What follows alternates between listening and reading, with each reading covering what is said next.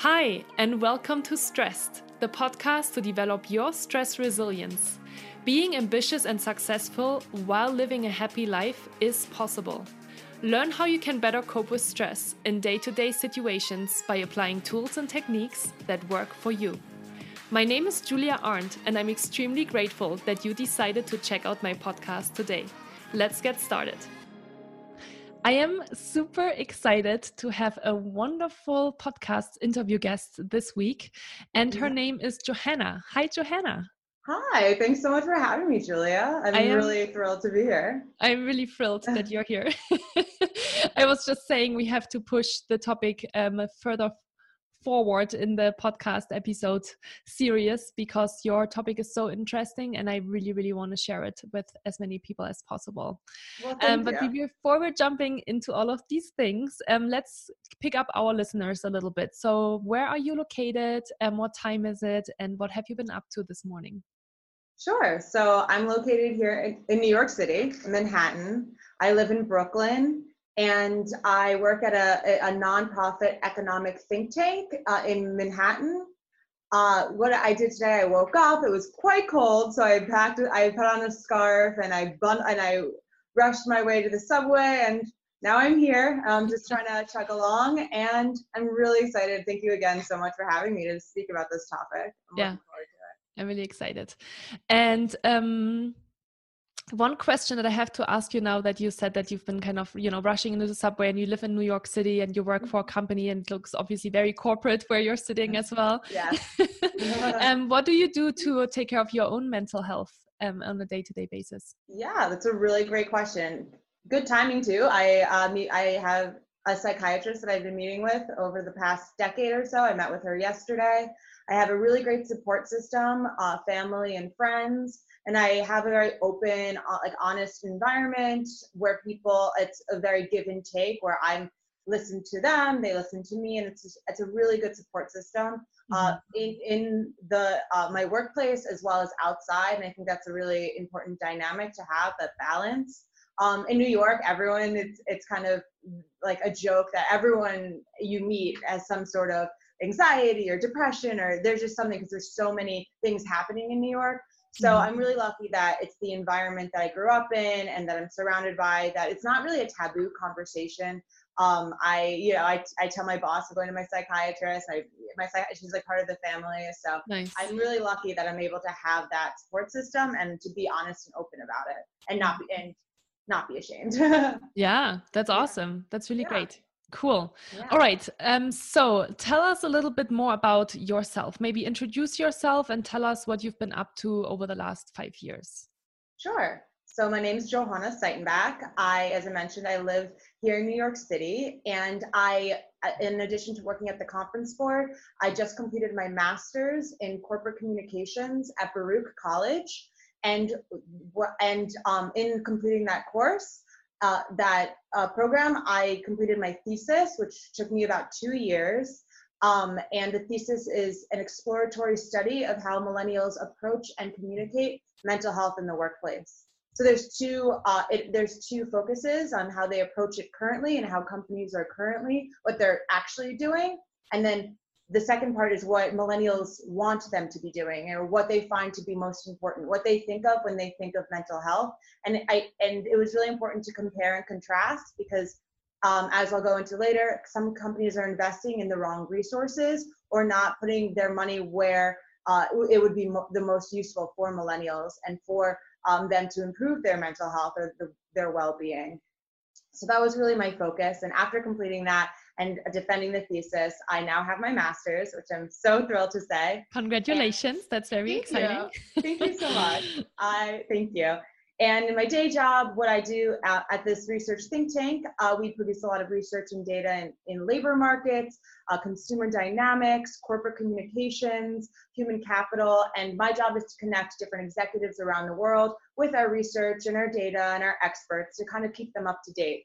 So with that is kind of how I fell in love with corporate communications, and I found a passion, and I went with it in my master's at Baruch. And by starting that, I found this niche of corporate mental health communications. And I just really wanted to dive deep in that and find out how millennials are approaching it, because you always hear, millennials are the most open generation. They want the craziest things. They're very taboo. So I wanted to kind of get to the bottom of that and see if it's really true what they say millennials are like. I am a millennial myself, so it was really interesting to see the data and to be able to capture that in a concrete manner.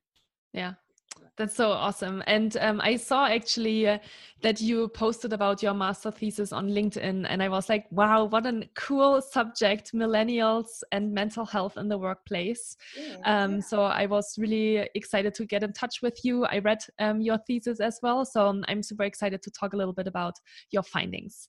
So the first question that I have for you is, give us a little bit, maybe an introduction into why did you choose the subject and what was your approach, and how many people did you survey for your study?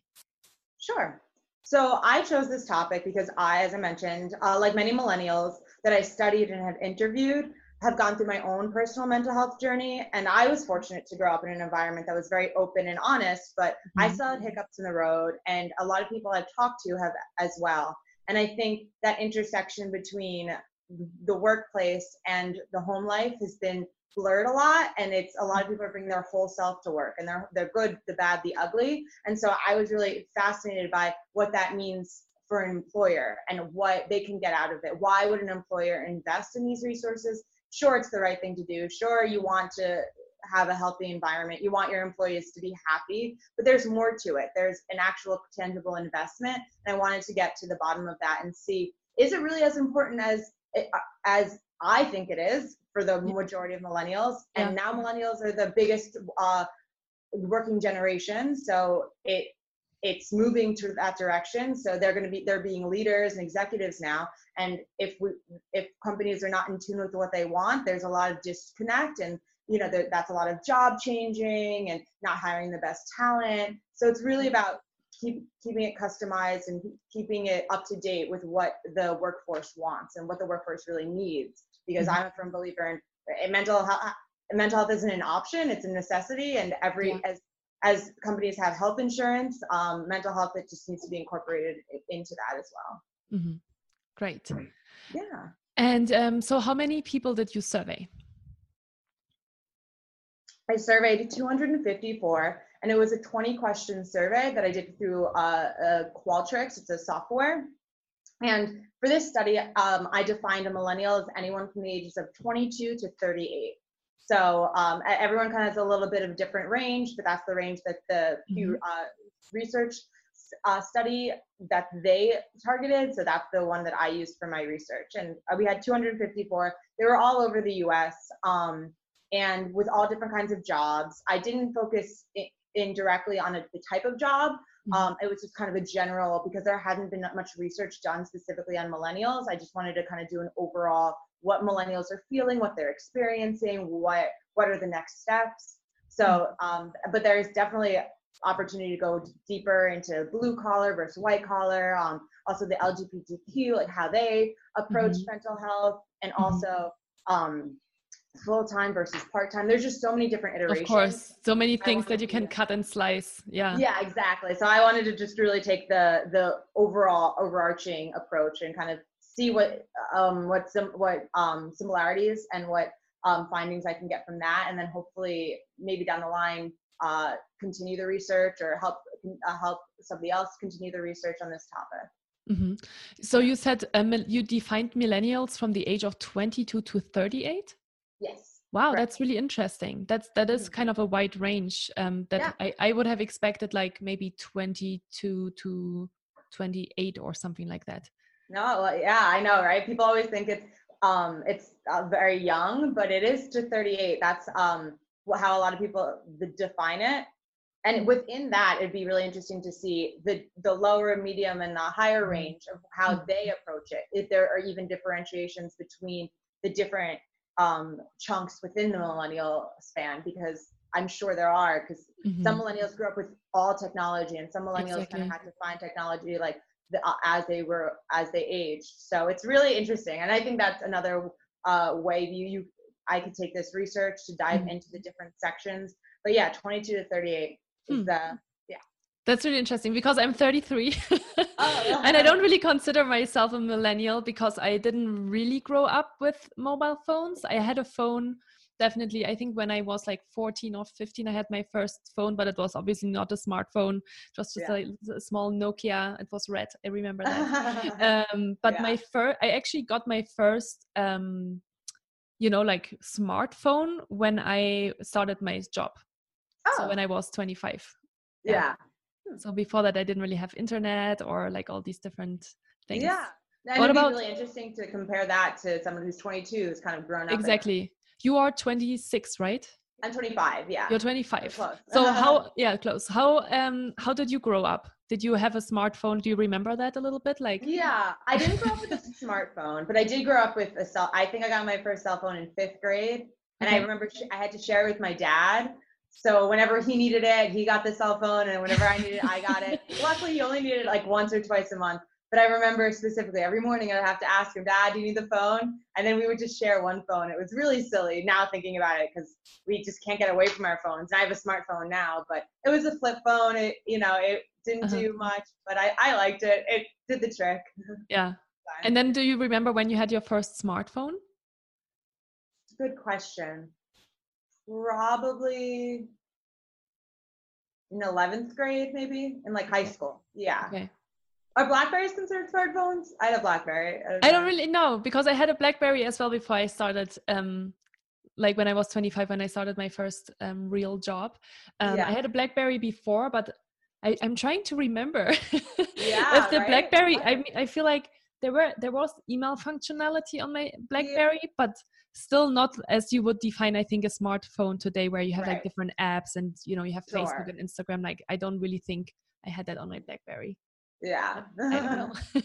Too long ago. Yeah, anyway, so that's really interesting. Okay, so you did a study with around 250 people. And what were your biggest findings? Sure. So my biggest findings were that, and it comes to no shock, this was in line with my hypothesis, that millennials want their employer to both walk the walk and be willing to talk the talk. Mm-hmm. So what that means is that millennials believe it's important, it's very important that a company is cognizant and aware of their employees' mental health. Mm-hmm. So they're kind of have a pulse on what's going on. They kind of can steer the conversation. They take surveys or they have conversations. And so they're aware of what's going on. There was actually 64% of millennials believe it's extremely important for companies to be cognizant of their employees' mental health. And then the next question I asked on a scale of 1 to 5, how important do you think it is for a company to have the proper resources and support in place to combat, work with employees' mental health? And 57% said 5. It's the most important. It's 5. And so that means millennials are expecting their employer to know what's going on and also be proactive about it and really put initiatives in place to both to address the issues that are happening and to prevent them from happening.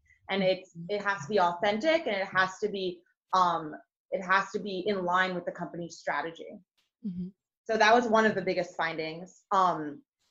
Another one is that mental health days and flexible work environments are most wanted by millennials. Yeah, I found that super interesting when I read that. Tell us more about that. Sure. So they're most wanted, and they're actually they're receiving the most. So millennials are actually expecting their work culture to have this open, free, like they can go take do a doctor's appointment or take the kids to daycare. They're expecting it, and they value it the most. So it's something that companies really need to put at the forefront of their mental health strategy, because they can find it elsewhere. It's no longer a competitive advantage. It's something that's really expected and really valued. So if it's not there, like millennial workforce will notice, and it will take away from their work experience and their productivity.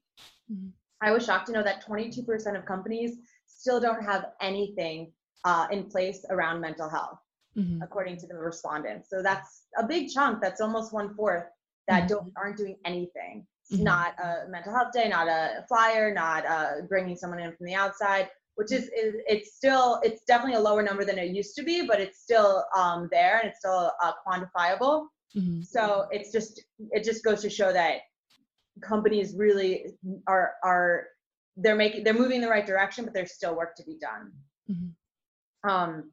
And so 60% of millennials associate a positive mental health culture with one that incorporates a flexible work environment. Mm-hmm. So they are like I mentioned before, they're expecting it and they associate it with the two. And it's interesting because sometimes you think of a flexible work environment, you kind of just think, oh, you can come in when you want, you can leave when you want. It's like that environment of trust. People don't always associate with mental health. And I think that's just a really interesting note to point out, that mental health doesn't always look like mental health. It's not having therapists 24/7. It's not like paying for therapy or HR benefits. It starts with the really small things. Yeah. Yes, exactly. It could be as simple as the manager goes through training and isn't afraid to mention that they're struggling with their mental health, or that an associate is aware of what the stressors that can trigger their a poor mental health day. It can just be having those conversations. Mm-hmm. It doesn't have to be a whole overarching like transformation. It can start with the little things that'll then infiltrate in the culture. And I think that's really important, because in the beginning of the survey, I defined what mental health is just to give a baseline, because everyone kind of approaches and defines mental health differently. Because a lot of people, when they hear about my survey, they think, oh, I only surveyed people with depression or anxiety or PTSD mm-hmm. or addiction. But no, I surveyed everybody. There was no limit. Yeah. Exactly. There's so much more to mental health, and everyone experiences some sort of mental health issues or disruptions, or even positive contributions to their mental health. So it's really important to talk about it in a holistic manner before kind of diving deep into the different, or like the issues. Yeah, exactly. Yeah, I think that's really powerful that you say that, because there's like this one quote that I like to quote often, that is, not everyone has a mental illness, but everyone has mental health, because we all have physical and mental health, right? And if we don't, then we could potentially get sick, either physically or mentally, but we all have mental health just as we have physical health. And I think that's something that a lot of people don't understand or haven't thought about it like that. And then the other thing that I think is really interesting, and I've been doing that research for my book, was what is mental health? What is actually the definition of mental health? And it just says that it is a person's psychological and emotional well-being. And we all have that, right? We are all caring about that. That's the exact definition I used for my survey. Oh, so nice. Perfect. Yeah. That tied in nicely. Yeah. Because I didn't want people to go in being like, oh, I don't have to take this. I don't have depression. I don't see a therapist. But exactly. As I mentioned, it touches everybody. Mm-hmm. So yeah, that's a really good point. And I think knowing that the corporate mental health strategy can be so many different things. It's and one of my recommendations is, it's not a one size fits all model. Mm-hmm. It's really, you can take bits and pieces. Some companies do it really great. American Express has a really great culture. Ernst & Young does too. So like, use these case studies. Definitely you don't need to reinvent the wheel, but it's really seeing what works and what would work for your own culture, and not to copy, but to kind of to test out and to take bits and pieces from here and what's working, and kind of develop your own culture. And then that's going to be the most authentic, and that's going to mitigate the most stigma. And so more people are going to be able to use it in turn. So I think that's a really good approach. Yeah, that's really good. And I think you mentioned one important thing as well, like culture. I think culture is something that is hard to build. It's something that you don't build in like 6 months. And so really thinking about that and being very strategic, I think, about how you want to build your culture is equally as important. Yeah, absolutely. It has to start from the top down. Mental health is still seen as so taboo. It's so people are very uncomfortable talking about it. And I find that if it starts from the top down, if you really get an executive sponsor or somebody to really spearhead the culture change, it does wonders, and it really makes it more authentic, and it really kind of puts your money where the company's money where their mouth is. Like, so they walk the walk and talk the talk. They're able to do both. So I think that's very important. I would agree. Yeah, great. What else did you find? Yeah, sure. So along the lines of mental health days, 82% of respondents that are satisfied with the way their company approaches mental health are currently work at a company that has mental health days. So that just is another iteration of the happiest, the most satisfied employees. They experience the flexible work environment and mental health days.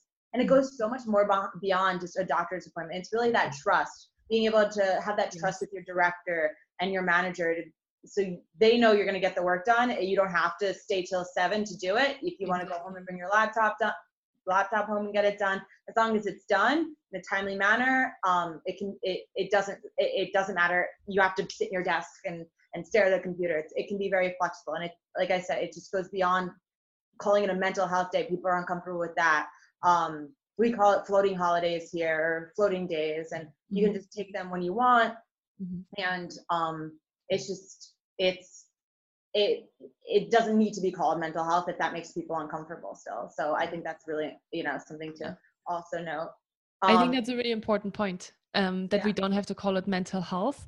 And even when you're talking about those flexible days, I'm even thinking, like one person is more productive in the morning and the next person is more productive in the afternoon, and one person might need an afternoon nap and the other person likes to go to the gym at 11 o'clock in the morning. Like there's all these different things. And one of the things that I've been doing research on and that I found really interesting is I've been talking a lot with consulting companies as well of how they how they promote mental health and how they work together, because that's obviously very high pressure environments.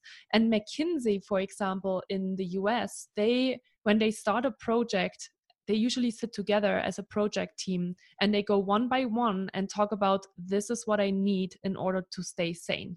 So the first person might say, I need to go to the gym at 11 o'clock, or I have a child and I need to go home at 4 o'clock in order to pick them up.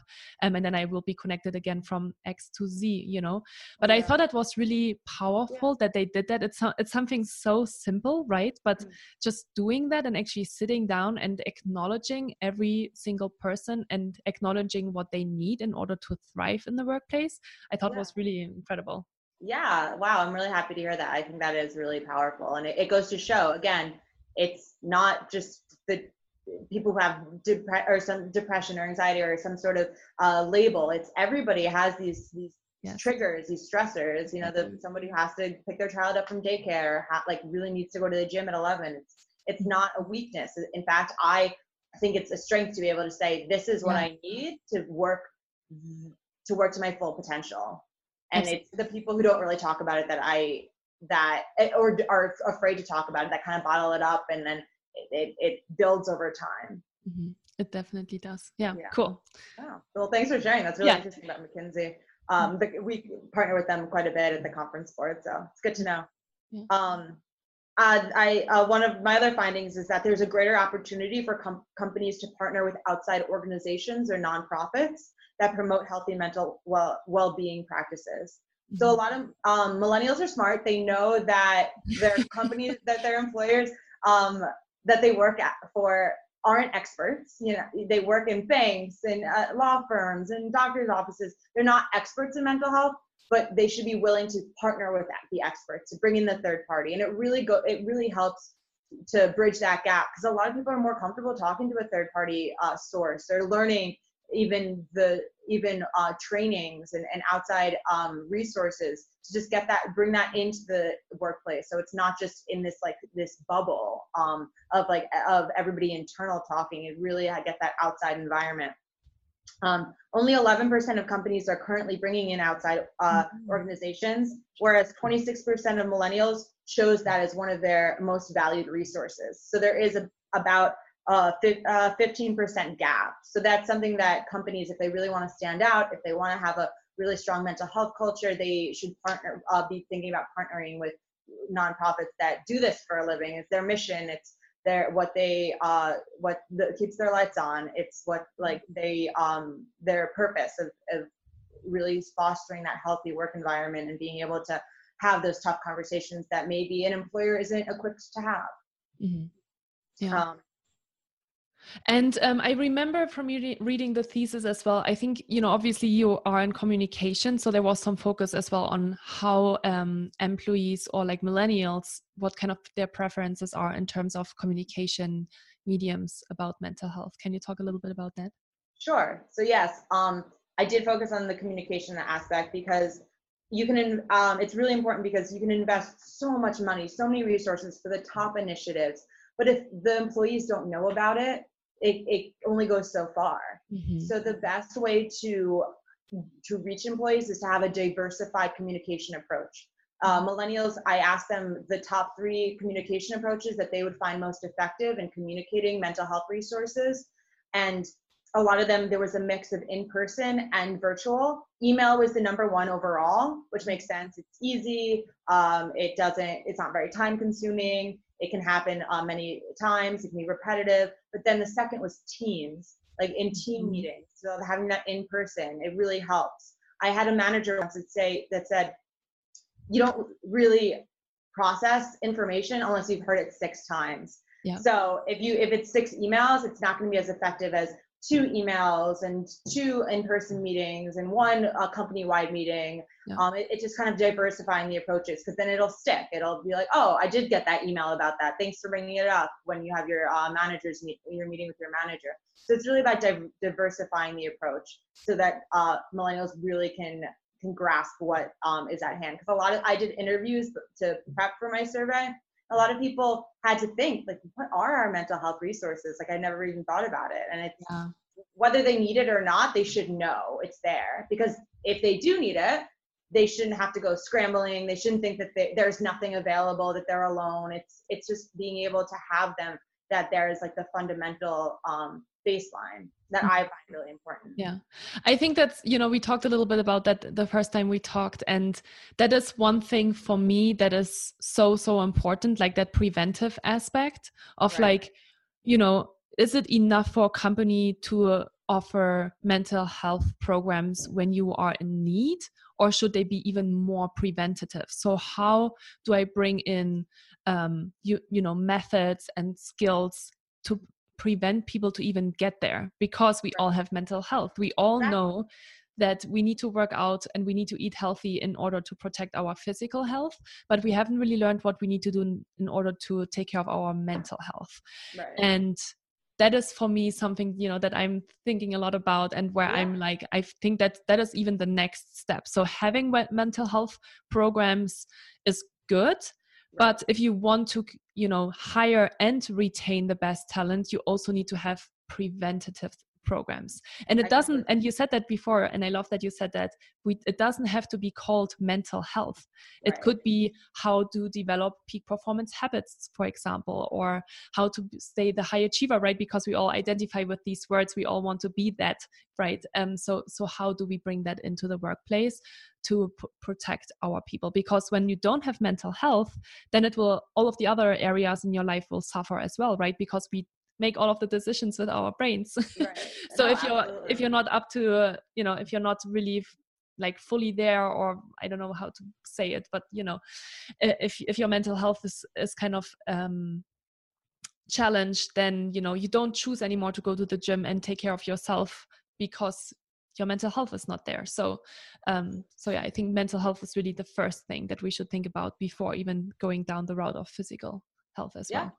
I completely agree. And a lot of companies that I've studied, they are putting the two together, which I think is really great. And they're talking about one with the other, one alongside the other, and how that relationship exists.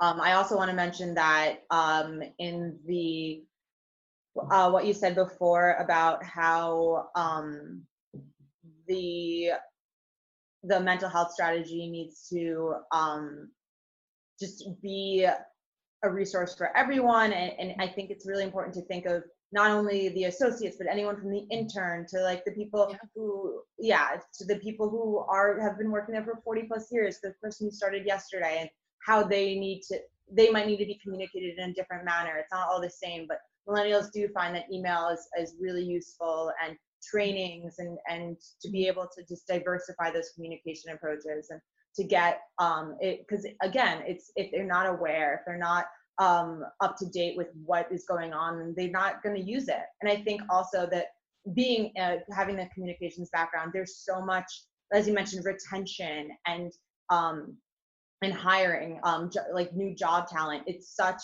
a way that companies can differentiate themselves. And 74% of millennials are more likely to apply for a job knowing that the company has a strong mental health culture, which is I love that you had that number as well. Yeah, it's good. Yeah, that's huge. Talent, that's money, that's progress, that's everything. And I think that's huge. And then that's on the internal side. And I also asked from an external standpoint, sales, would you be more likely to buy a product or service if you knew the company had a strong mental health culture?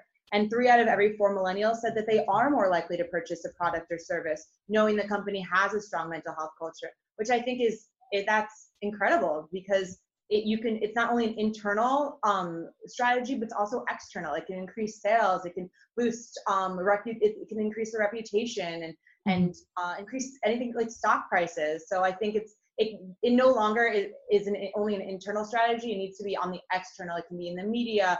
I know Chipotle recently came out and that they're paying for a lot of their employees' mental health services, like therapists and psychiatrists, and that came out in the news, and that's great promotion and PR for them. But they're also helping them internally. So I think that balance, it's not only an internal conversation anymore, it's really external, and it can really boost sales and increase the reputation and help the stocks. And I think I'm a big proponent in being able to utilize it to its full potential and being able to really see the return on the value and the investment of these mental health resources. Yeah, that's really awesome. Were there any other findings that you wanted to mention, or should we move on to what surprised you most? Because I think there are some really cool things in there as well. Yeah, we can move on to what surprised me most. Okay. That also kind of ties into my findings. Yeah. Okay, tell us about that. So my hypothesis, the one that I did not get correct, which happens, is that millennials would not take a pay cut to implement their top 3 mental health initiatives. And I was wrong. Quite a few actually would. 43% of millennials would choose to take a pay cut to implement their top 3 mental health initiatives. And the reason I thought they wouldn't is because in my research, I found that a lot of them are still have college debt, are getting married later, not having that as much security, so they want or are unhappy with their current salary. So a lot of them wouldn't really take that pay cut. They kind of want to hold on to their money. But the results did show that they would their top 3 mental health initiatives, and those top 3 initiatives that people would choose to take a pay cut for were mental health days in a flexible work environment, which is at 67%, HR benefits plan with mental health specific resources, which is at 55%, and manager trust and empathy trainings at 40%. So again, these are 3 resources that employees are willing to take a pay cut for, which I think is really interesting, and it makes a lot of sense. Yeah. I think that was one that surprised me. And then, as I mentioned before, the internal and external, how much it would affect internal and external environment in a corporation. So the more millennials would apply for a job, but my hypothesis is that it wouldn't really affect the sales. People wouldn't be more likely to buy a product because they're just kind of looking for the cheapest. But in fact, 3 out of every 4 millennials do say that it matters, and they do care that a employer does promote mental health practices, does have that open, stress-free environment. So I think that's really telling, and that's something that surprised me, that I always like to share when people are a little hesitant about mental health in the workplace. I'm like, the benefits are there. They're really concrete. So here's like black on white the numbers of why you should invest in it. Yeah. Exactly. Yeah, it's so fascinating. I think it's so interesting, all of the findings that you had. And was there anything else from that was it for what surprised me most. Cool. Yeah. And obviously, and we talked about this before as well, if people want to read your thesis and they want to read the whole study, of course, they can get the link. It's going to be in the show notes. I'll put it there, and you actually have it public, so they can download it and read it. It's I think 50 or 60 page report, so super interesting, super worth the time. And one of the questions that I asked you as well when we talked for the very first time was, why do you think millennials think more about mental health programs and make it a priority for their job choice? Because you are a millennial. Like, for me, you are more a millennial than I perceive myself as a millennial, even though I think it's interesting, you know, that you said it's 22 to 38, and there's obviously, you know, maybe differences in those brackets as well. But, you know, I've never really thought about mental health until it, you know, kind of affected me in my early 30s. And I think it's so fascinating that more and more people are aware of the mental health. Yeah. And removing also with that, hopefully, the stigma that mental health still has. Right. Yeah, absolutely. So why I think millennials, and from the research, the literature review that I did, is that a lot of them have grown up in a more open environment. I know from my experience, my parents worked in a very corporate world, and that wasn't discussed very often, but the culture and the environment that they fostered at home, it was more open, it was accepting into like what we wanted to talk about and our mental health. So that's one aspect. And as I mentioned in the beginning, there's a limited work-life separation now as much as there was back in the day. So now, because we're expected to bring our whole self to work, we bring the good, the bad, the ugly, the scared, the stressed, the, you know, everything. And it's because of that, because we're being contacted at crazy hours, or, you know, you can get emails at 3 a.m. and you know, phone calls at 7 p.m. and it's just because we're always kind of feel like we have to be on. It's harder to separate the two, and the two worlds are meshing more so now than they ever were because of globalization, different time zones. I know when we partner with people in other countries, it's like we have to stay on late or they have to stay on late, and it's really about balancing that. And because of that, you bring your whole self to work. And I think that's really why mental health now, so more than ever, is really just such a topic in the forefront. And the last is extreme technological changes and turnover. There's this great study, and it's like the art of perfectionism, and when are we ever going to be perfect? And millennials, you know, every generation kind of wants to be more perfect than the other, and it's very telling. And then it's just because there's a lot of outsourcing of jobs, and the whole idea that AI and robots can replace humans. It's just like that idea of perfectionism is really on the shoulders of a lot of millennials, and they feel that pressure. And because of that, you know, they have to, like, perfectionism comes at a cost, and it's really hard to be efficient and on all the time, and also get your work done, and also take care of your mental health. So it's balancing all of those things. So those are like the main reasons that I think it's such a strong, there's such a strong hold on overlap between mental health and millennials. And that's why I focused my thesis on it. I'd be so interested to see the next generation, Generation Z, and how they approach mental health. I think, you know, they'll be even more, my guess is they'll be even more open than we are. And I don't know, like, I think it's just going to be, it's going to be different than it was. And I'm excited to see it and research it and experience it myself. So yeah, exactly. I wonder if, you know, I always wonder, are people also maybe more affected, like, you know, like younger millennials? I'm thinking more like the maybe 22 to 26 bracket, because they've been so exposed to being on their phones and being exposed to social media and the likes and the comments and the pictures and all these different things. Has that had already an earlier effect on their mental health as well, and hence they are now more aware that that's something that they need to take care of? Yeah, I mean, I absolutely think that it has that. Yeah, would play a factor, and also just like reading up and learning in different with the news, and like learning about, like, information moves so fast. So, and everyone has access to different news articles, and millennials and younger people are able to access so much more than ever before. And because of that, they're kind of growing up a little bit faster, learning a little bit more, and they're kind of knowing what's out there. And I think that also can, as you mentioned, really impact mental health.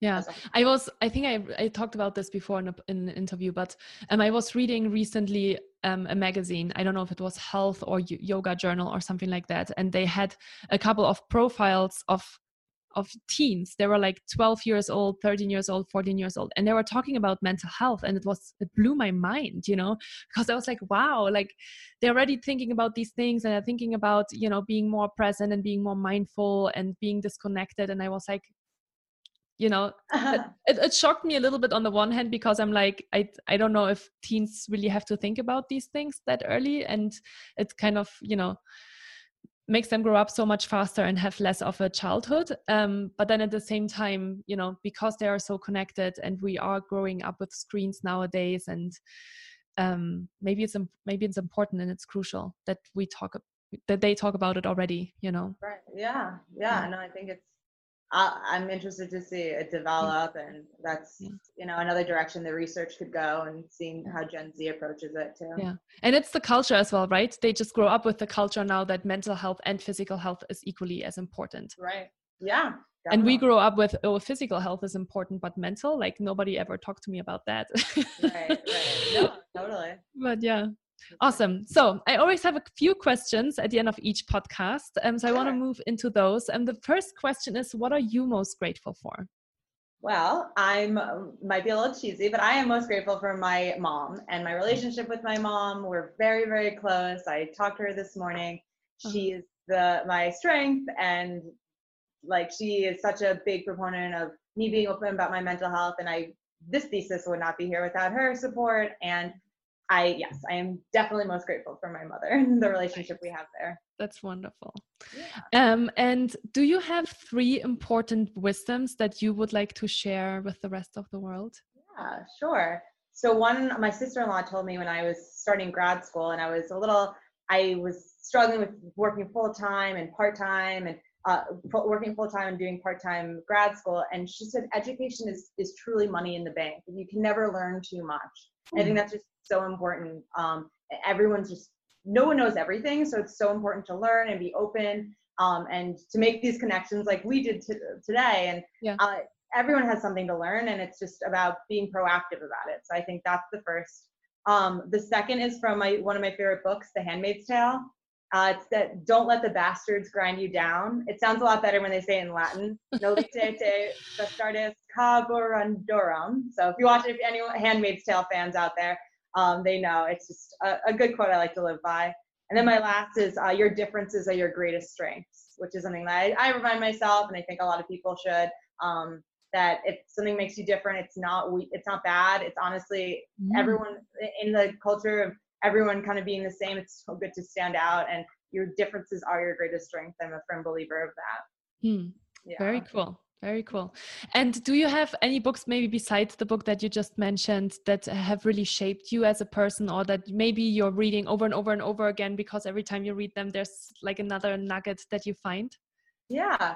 So I read this past year, Know My Name by Chanel Miller. It's a memoir. it takes place it's about the Stanford University case with Brock Turner, and it's her side of the story. It's really, as a woman coming into my own in my 20s, it was just really, I gravitated towards it. I learned a lot, and it was really able to shape my feelings and my thoughts around like women in society today, and how we are adapting to different things, and different things need to be adapted to us. So I think that I highly recommend Know My Name by Chanel Miller. I think it's a really great book. Okay, awesome. And so what's next for you? We've talked a little bit about this, like, what are you doing with this study? Like, it's so fascinating. I feel like every company should have a copy on their desk. Yeah. I'm connecting with people such as yourself, and I'm reaching out to different people in HR, and just talking about what they're currently doing. And as I mentioned earlier, it's not a whole transformation that needs to be done. It's bits and pieces. It's really like starting in the groundwork and the fundamentals, and seeing what is the best strategy, and to try different things. And I've had talked to different consultants and practitioners about where we are now and what millennials want to see, and they're very fascinated with the data and like the hard, like the concrete evidence. So that's what I've been doing now. And I'm like, even those 22% of companies that do nothing, every company has a mental health culture, whether they invest in it or not. It's there because like, everyone has mental health, so it's there. And it's just, I think it's really important to foster it as much as you can, and to grow it, and to make sure it's as healthy as possible. So that's what I'll be doing. Awesome. And if people are listening to you now and they would like to get in touch with you, how can they best do that? Sure. Well, you're welcome to reach out to me through LinkedIn. My full name, Johanna Seitenbach. I'm sure it'll be listed below. Or you can email me at jseitenbach@gmail.com. So either through LinkedIn or email. I check my email quite frequently. So be happy to connect and to share some of my research findings. If anyone is out there who's read my thesis and has questions, I'm happy to answer that as well. Or I have a slide deck that I can present to different teams if that is suitable for anybody listening. So yeah, I'm flexible, happy to share my findings. It's such an important topic and I worked hard on it. So I'm happy to share it with anyone who's willing to listen. You should. Yeah, it's really amazing work. I'm super stoked about all of the findings. I think it helps all of us as well as like the external providers, to kind of highlight more why it is so important to take care of the mental health programs in your company. And yeah, I'm super excited that our paths have crossed thanks to LinkedIn and the technology today. I know, exactly. With the mental health hashtags, which is so And so thank you so much. Good luck with everything. I think that's just the tip of the iceberg that you're touching there, and there's so much more interesting research that you can do, and I'm sure that a lot of leadership teams are really interested in what you have to say. So thank you. Thanks so much for having me. I'm so glad to be able to share today. Awesome. Have a wonderful day, Johanna. Thank you. Thanks. Bye. Bye. If you enjoyed this episode, I would be extremely happy and grateful if you could leave me a comment and a 5-star rating. If you know someone who would benefit from the information I talked about today, please feel free to share it with them, no matter if it is your friends, your colleagues, and/or your family members. You will always find all links and a summary of the podcast in the show notes. It would be great if we could connect on Instagram or via email. You can find all details of how to find me in the show notes as well. In that way, you can also send me any questions that you might have. And as I mentioned, I also have a wonderful YouTube channel now where you can post comments and questions, so please reach out. I'm glad you're listening to this podcast. Thank you so much for your trust. With gratitude, Julia.